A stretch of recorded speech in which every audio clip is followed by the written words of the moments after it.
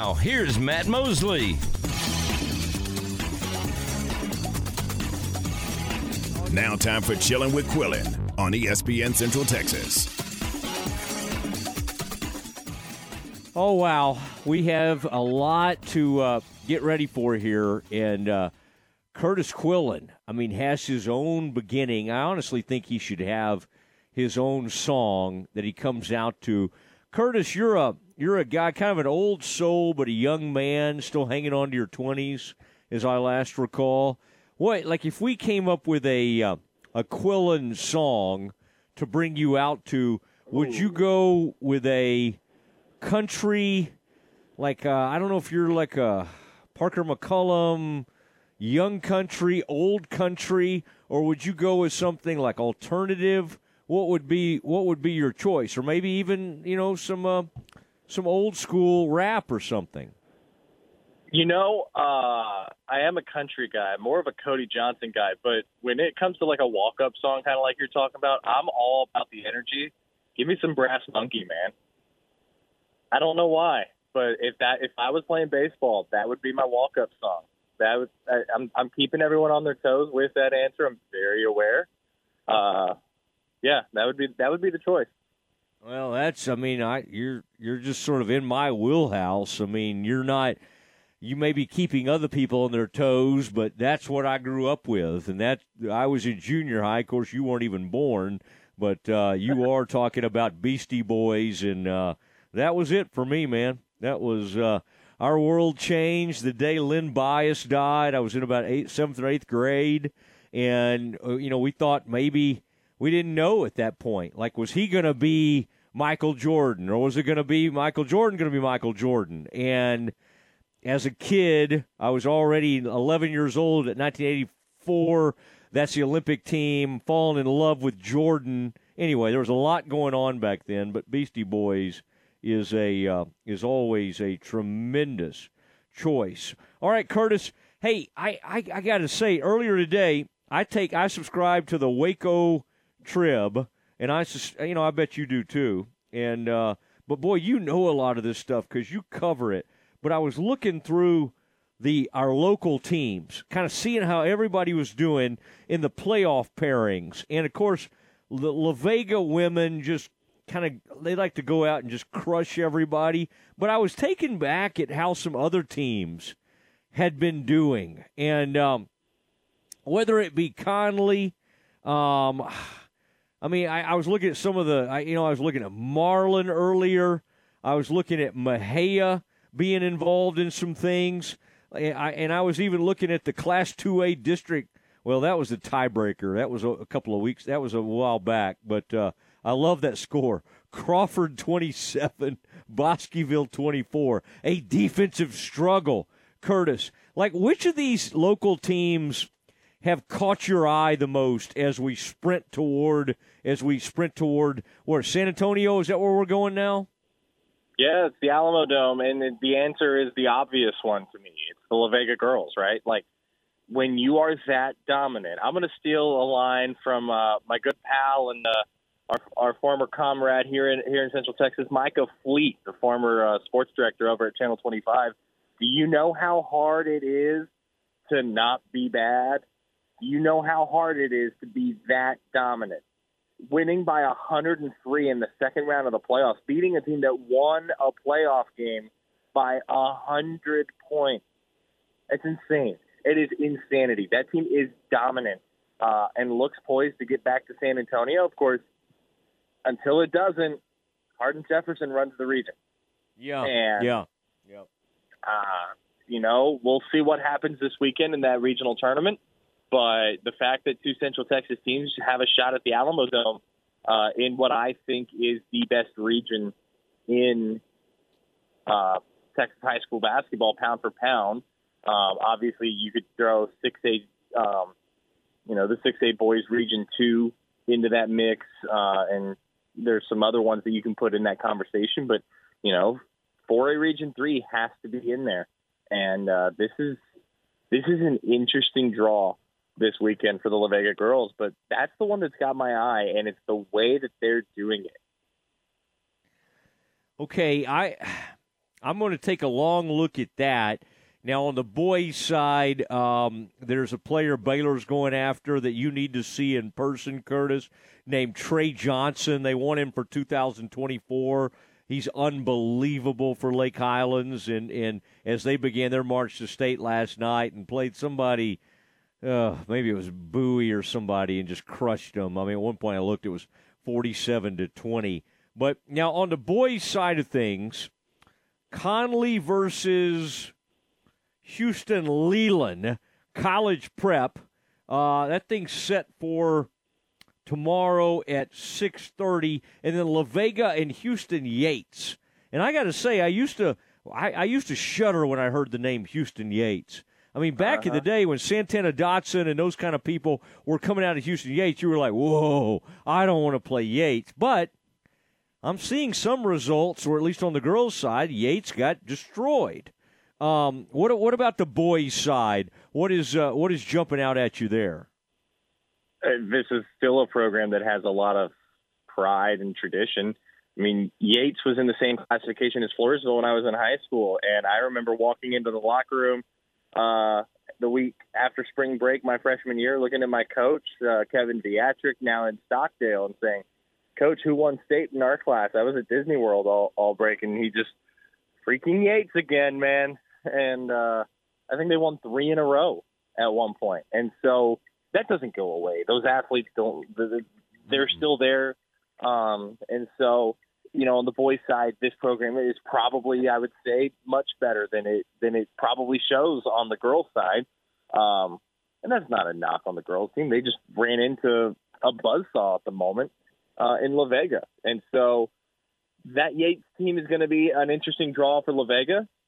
La Vega had everything it wanted and then some from Lampasas last night, but the Lampasas community showed up in Belton for that one. I was there last night. And then you look at, this is old hat for the Pirates. And so can you get past that, get back to the third round? This is a really young team. If my memory serves me correctly, I saw the roster. I think it's 1 or 2 seniors on the roster. And if Coach Cartwright's listening, he's probably about to text me and tell me I'm wrong. But it's a young team, and so this is gonna be an interesting matchup in the second round of the playoffs on the boys' side. All right, and of course we have that area around with Marlin on Friday. What's it? 8 p.m. start? My gosh, and then normal in basketball. Yeah, I know. It's a little late for high school. Crawford versus Frankston. That's an early start. That's good for TV. I always have you in mind. That'll be in Corsicana. You can go to that game.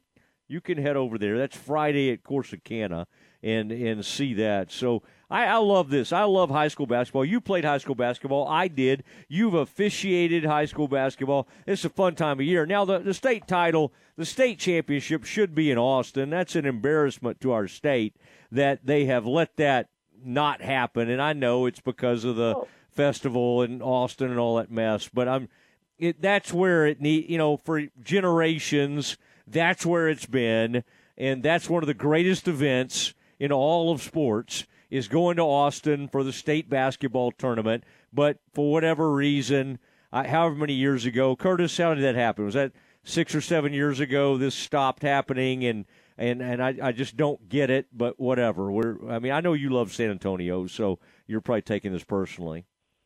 I'm about to make you feel real old. My freshman year of college, spring of 2014, my brother and I went and watched the state championship game. I believe it was Plano West winning it at the buzzer in 2014, and that was at the Alamo Dome while I was home for spring break from Oklahoma State. And so this is going to be the 10th state tournament inside the Alamo Dome at least. Wow. I think that's the year that they moved it. But, I mean, you've got teams coming from all over the state. They have to be able to get hotel rooms, and they can't be paying – you can't be asking public high schools to be shelling out $600 a night to stay at what you could normally get for $100 to $150 a night, like a Fairfield Inn type thing, just for a basketball tournament. And yes, it's the state tournament, and I get that. But that's why they moved it, is there was no accessibility for the teams that were traveling in to play in these games from, Nazareth has been to how many consecutive state tournaments on the girls' side? Won how many of them on the girls' side in 1A? And that is not exactly close to Austin or San Antonio. They're not going home between the semis and the state title game.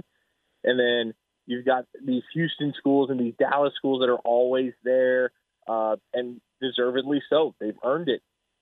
They got to have a place to stay if they make it to the title game. And all right. I think that's a lot of the reason.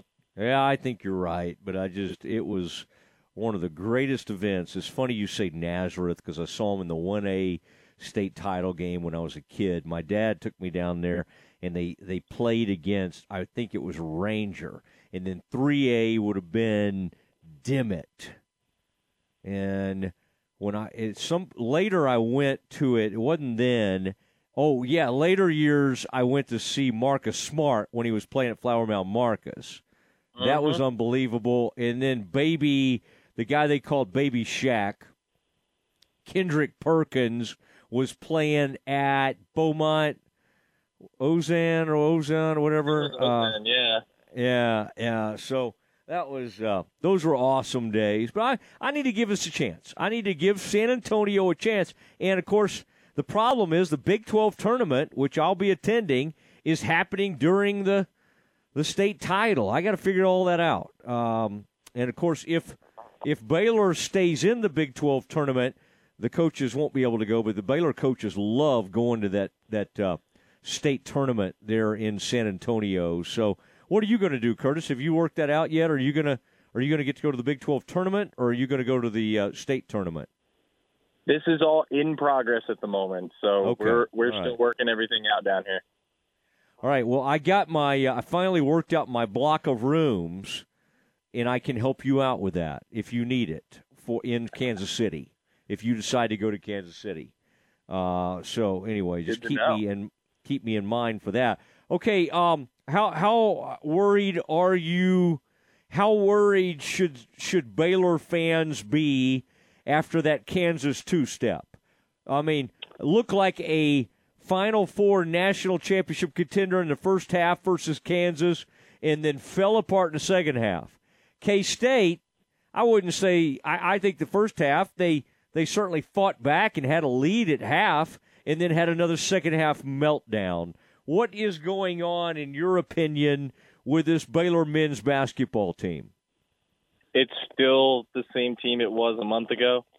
And some nights it's going to look like a national championship contender, and some nights it's going to look like first-round cannon fodder. It's young. The defense is inconsistent. I was talking to someone in the game, and I said, is this Scott's worst defense at Baylor since 2008 when he made the tournament the first time in Waco? And they said, I would venture to say that. And that's fine. This defense has been improving. When you watch it play, the metrics have remained kind of consistent on the Baylor defense. In fact, I actually think when you look during that 10 out of 11, when they won 10 out of 11, they're heading to Kansas. I think if you looked at Torvik, it showed that their defensive rating went down during that stretch. And so I don't know what to make of it. I'm not hitting the panic button if I'm a Baylor fan. You're still in the hunt for a Big 12 title. Yeah, it's probably substantially harder at this point, but it's doable, especially given the fact that you've got 2 out of 3 to close the season in your own barn, and one of those is against Iowa State. And so I'm not real sure what to make of it moving forward.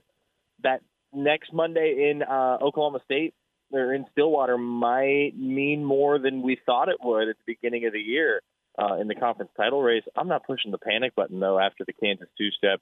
Those are both 2 really difficult venues to play in. You can almost always ignore the result inside Allen Fieldhouse because it is one of the 5 best home court advantages for the Jayhawks in the sport. What I was more concerned about was the way that it lost at Kansas State and letting the Wildcats live at the rim.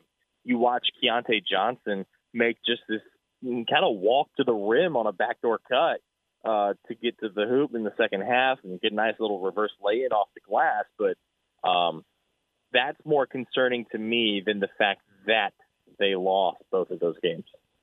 Yeah, I mean, I would think about maybe when you're seeing those kind of defensive backgrounds, getting Del Bonner or somebody like that back into the rotation, a guy who was honestly a really good defender for them and one of their best on-ball defenders who's completely fallen out of the rotation. I mean, it's a little bit unlike Scott to just eliminate guys from his rotation. And Ojan went on. We know the reason because EJ's back and Bonner have completely gone out of the rotation. Now the women's side of things, I don't know where this is going right now. And they've got 4 losses. I think Nikki has shown. I mean, they had some good stretches this season. I do think there's still some time that maybe they could get something. I guess the positive is that that our friend Bugs is Little Paige Bugs. I mean, she was great in that game the other night, and I thought Fauntleroy played well. It was some of the veterans that either missed free throws and made big time mistakes in that game. But I think you gotta right now. I mean, Oklahoma State, and Oklahoma, and all these. You look at all these new hires. And I think we got to give this thing time. But, man, all those things have paid off almost immediately. And right now the team's going in the wrong direction. Where are you with this team right now? And do you think it's like one of those things, well, just kind of hopefully they bounce back next season? Or do you hold out any hope that they could get something rolling here down the stretch? I don't know. I don't know where I stand on this. I don't know where this is going. I keep looking at the way this team plays, and I keep looking at the ways you see these teams succeed in women's college basketball. And one of the keys for most of those teams is a veteran post, a really good veteran post who can give you headaches inside and who can kick the rock when she needs to and who can defend. And they don't have that. And I'm not in those coaches' meetings. I don't know what happened to get to this point. But to me, I'm very confused on why that didn't come from the portal for the Bears. I don't think this is something that if Kentucky had signed off on Dreonna Edwards' transfer, that this would all be resolved, because I don't think that she brings that specific skill set that I'm talking about that you see with a lot of these successful women's college basketball teams. And this team is young. Dariana Little Paige Bugs, freshman, Bella Fauntleroy, freshman, they're going to be good down the stretch of their careers if they stay in Waco now with the way college athletics works with roster transformation from one season to the next. But I was looking at it today, Matt.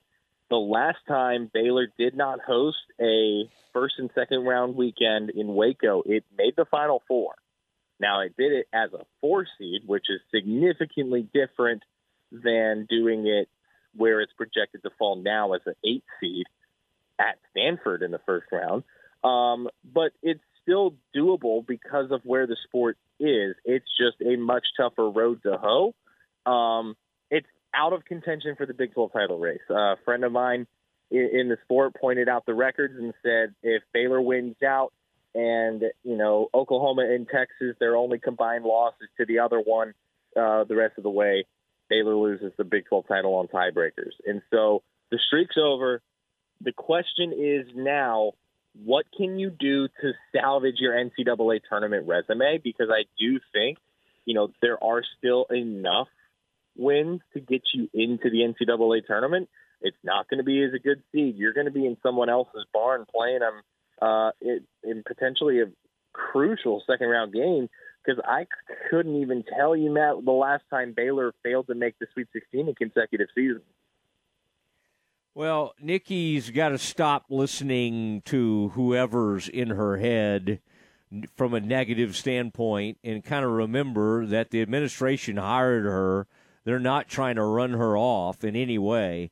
So whoever, and who knows, maybe it's the people in her mind that are Kim holdovers that fell in love with a Kim Mulkey. I mean, I get all that. This was an impossible task. This was crazy. I mean, brutal. Nobody was going to be able to follow Kim Mulkey and keep rolling. It was not going to happen. Now, they were able to hang in there last year because she had an Alyssa and Queen Egbo, and they still had some incredible players. But nobody was going to be able just to keep this thing rolling. And so it's a thankless task in some ways. But you got to figure out how you want to handle it. No one was going to be able to keep this thing rolling. But the other thing is, and we should have seen this coming 2 years ago, April of 2021, when Kim took the LSU job, the other schools in the Big 12 saw the opportunity in front of them and realized that the door was open to compete in the conference more than it had ever been open to compete in the conference before. And a lot of these schools capitalized on it. J.C. Hoyt, a young, energetic coach from Kansas City. She doesn't have the wins on the resume that you would think, but if you watch that Oklahoma State team this season, tell me she doesn't know what she's doing. Oh, she's great. Jenny She's Blanchett, superb. coming from Creighton to Oklahoma, same thing. These teams in the Big 12 saw the door open 2 years ago and are now walking through it. This is not Nikki Collins' fault. This is kind of, to me, the situation that was created when Kim Mulkey left Baylor for LSU and created essentially a power vacuum in the conference. Yeah, I think you're onto something there. And I think the worst thing is if we stop talking about it. You know what I mean? Like I sometimes I'm like, well, I don't really, they're out of it right now. But it's been an incredible program. I don't want to stop talking about it. And so the worst thing that could happen. Days, I always lead in my 6 o'clock sportscast with whichever team is playing that night, whether it's the men or the women, unless both are playing, and then it's just kind of dependent on what's at stake and what are they doing coming into the game. And Matt, tonight, I'm not leading with the Baylor women's team at 6 o'clock. Because, one, it's gotten to the point where they need a break from the cameras because you see the emotion after that loss to Iowa State. So we didn't get to talk to Nikki Collin or the Bears before they got on the bus to go to Fort Worth last night. So I don't have anything to report on that she said ahead of this game. But two, how many different times can you talk about a team losing 4 games in a row? I hear you. I mean, you're basically part of the Mosley show. So she was on for like 27 minutes with me yesterday. So always feel free to just, you've got my permission to use anything she says to me, okay? Just keep that in mind. I got you. All right. Curtis, always fun to catch up with you. And no matter what day, you used to be Fridays. We were doing Chilling with Quillin. But this time of year, I just kind of like to, whatever day it is, that I feel like we've got to interject some Quillin into the show. Inject. And today was one of those days. So good to have you. You made my day with that text to come on. I'm always happy to do it, Matt. There he goes. Thank you. And there goes Kurtis Quillin, sports director at Channel 6. Great friend of mine, great friend of the show and the station. It is ESPN Central Texas.